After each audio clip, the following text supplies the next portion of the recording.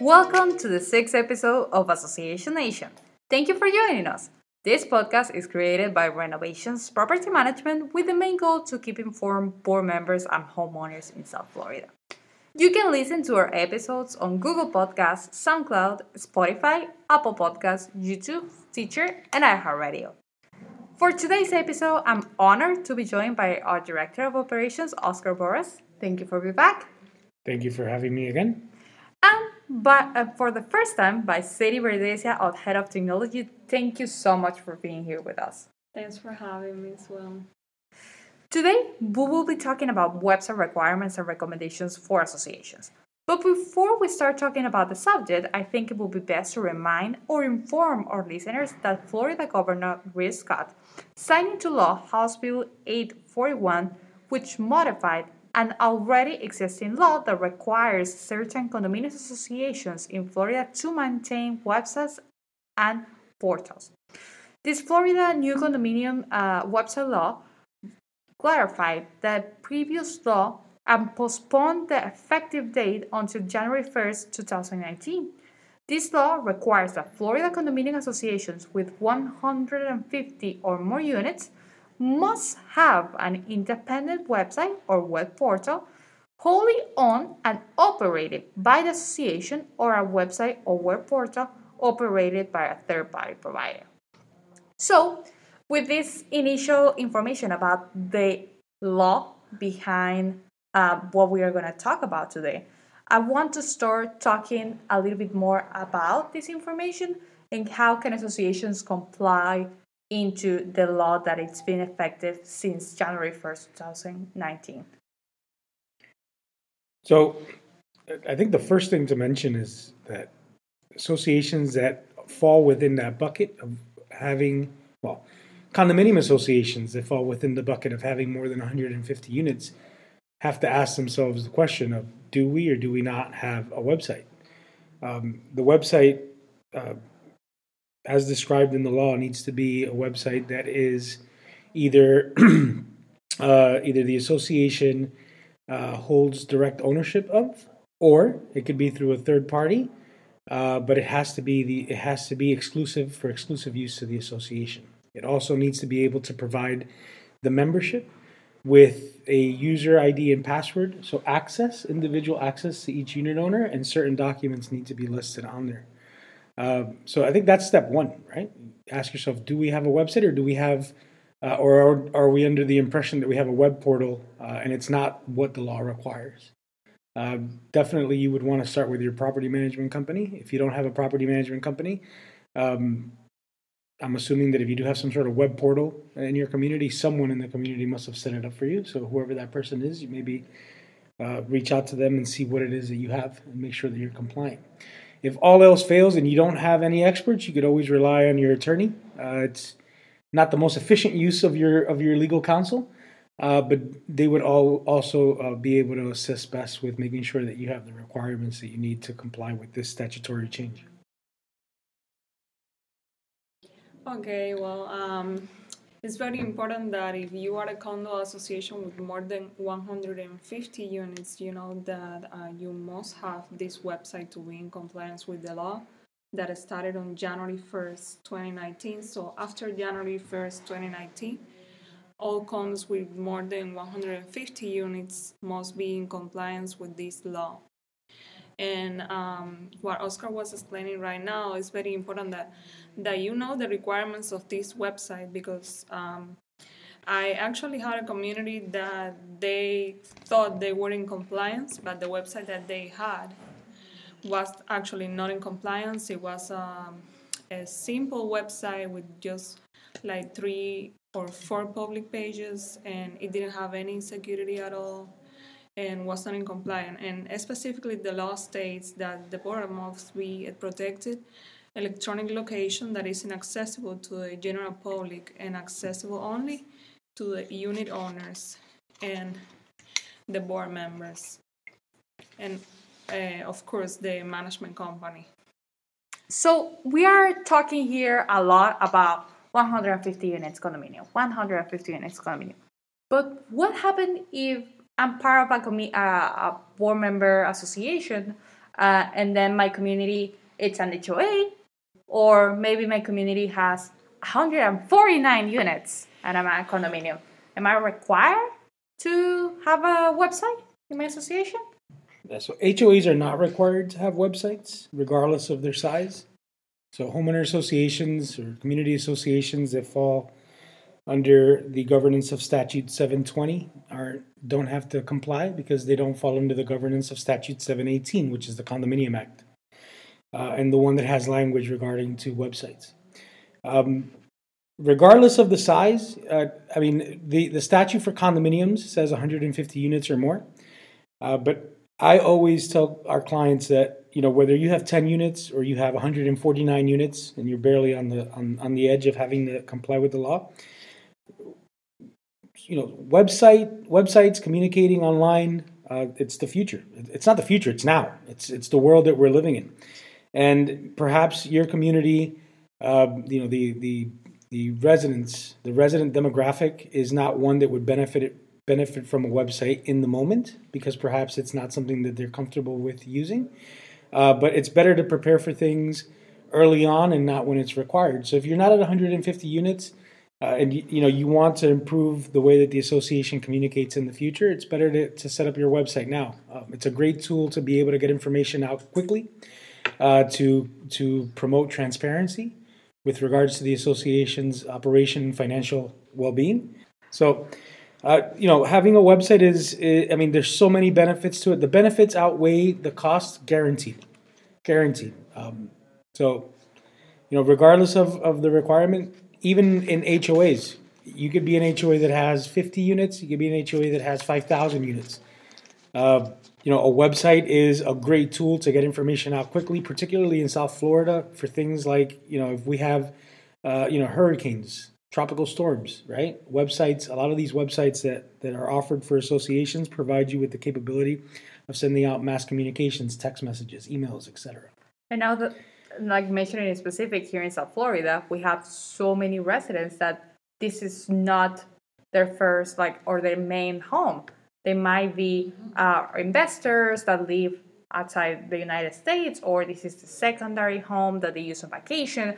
So it's a great tool for those people that do not live in the community full time to be aware of everything that is happening on the community, to keep them informed. So I think that's also a great tool that they can use the website for, the associations, even though that they are not required by law to have a website. They can use it to keep everyone informed, to keep everyone up to date with all the documentation for the association as well. Yeah, and it's very convenient because they have the ability to go on the website and get the financial reports and not having to go through the difficulties of calling or requesting papers when they're outside of the country. So that's a great convenience for the owners that don't live in the country or perhaps in the city where they have this property. So, Tali, you were mentioning to us a couple of minutes ago that on the website, you are required to have a private section that it's only accessible to owners of the association. Right. So on this private section, can you tell us a little bit about the different type of information that should be available there? And is it only for owners, or it could be also open to renters of the association? No, the private area of the website is only available for the homeowners and exclusively for them, the active homeowners, not even the previous owners of the property. And it's very specific, the documents that shall be there by law. So there is a list of documents. I can mention a few. And we also have in our website a list of the entire list of all the documents that are required by law to have there. So if you want to check, you can go to renovationspn.com, and we have the information also available there. There are the full list of documents that you need to have in your private section of the website for your association. So for condominium associations, it's important that you have documents such as your governing documents, a complete set of those, which include your declaration, your articles of incorporation, your bylaws, your rules and regulations. You're also required to have your budget notices for the current year, all minutes, all plans, Active contracts. all with active vendors. contracts that are valued at over $500 with any vendor. All proposals that are valued over $500 with any vendor that are being currently sought out. The certificates of the board members are also Certificates. required to be there. So to Sally's point, we have a complete list on our website. Again, if you fall under in the bucket of an association that has 150 units or more, this is a great time for you to take a break from this podcast and maybe go take a look and see if you're compliant. So you mentioned that one of the documents that the association needs to have there, it's the minutes. Many board members might ask, like, from when? Because this law started in 2019. So do they need to have the minutes from 2019 to today, or since we started, like since the association was created in 1970? So the rule of thumb is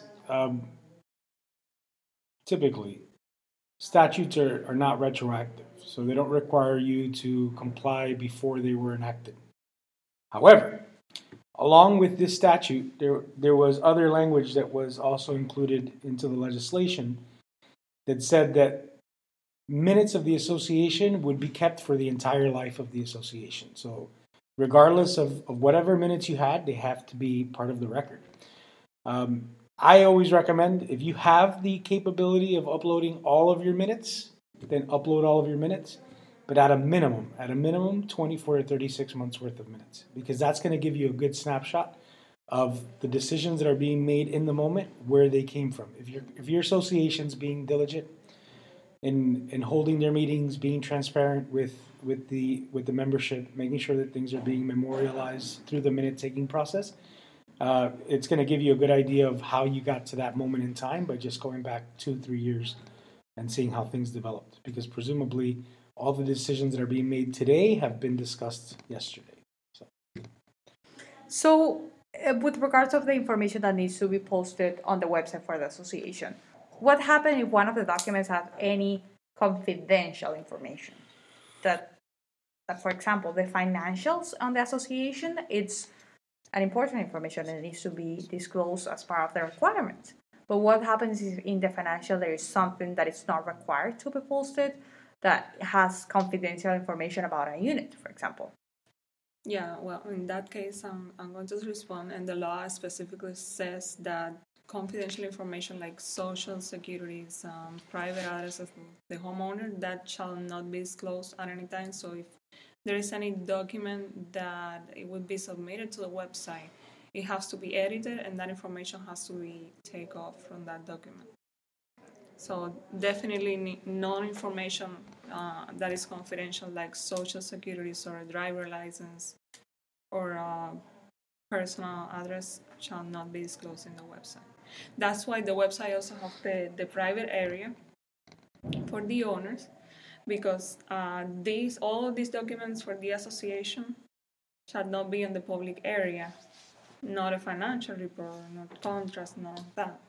Because the public area of the website is not only visited by real people, sometimes hackers, bots, many different types of, not to mention realtors and other parties that visit a website of a community to look for services or any other concern that they have with the community.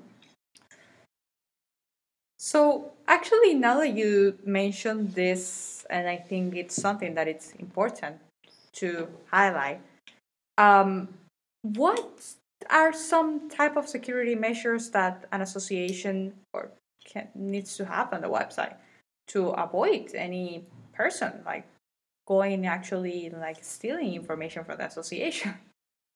Okay, well, the specific, at least an adequate level of encryption, such as SSL and 256-bit encryption. This ensures that data will be encrypted when it's in transit between the users and the server. The data that is encrypted and not publicly accessible when it's at rest on the server. This helps to prevent anyone, including bots, from accessing specific files such as PDF or spreadsheets without a username and password.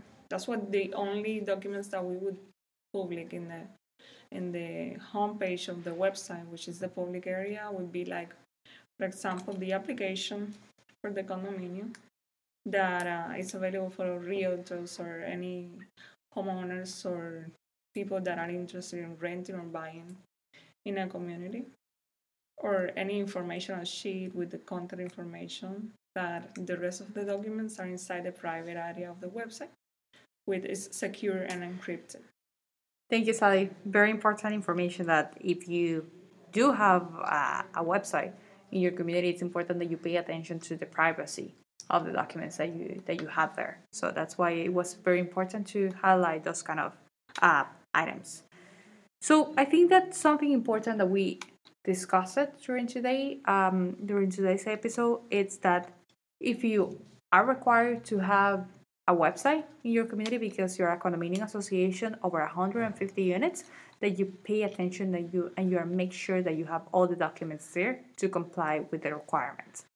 And if you are not, if you're an HOA and you have, or if you are a condominium with less than 150 units, it's important that you do have this type of services and solutions for your community, because at the end they show transparency to your neighbors. They promote communication, and they promote at the end what you want to achieve. It's to have residents that are more involved and they are aware of everything that is happening on the community, so everyone can be an active member of the association. Thank you again for both of us for joining us during today's episode and for sharing the best details and information with our listeners. Thank you. If you have more questions on the website requirements for the associations, or you want to know more about the solutions we can offer your community on this matter, please don't hesitate to contact us at info@renovationspn.com or visit our website, renovationspn.com. If you want us to talk about a specific subject, leave us a comment on our social media pages at RenovationsPN. We're on LinkedIn, Twitter, Facebook, and Instagram on our website, and we will talk about it in the next episode. Thank you again for listening, and if you like the episode, write a review on Apple Podcasts, like the video on YouTube, follow us on Spotify, and share it with your community. An informed community is a better managed community. Hear you soon!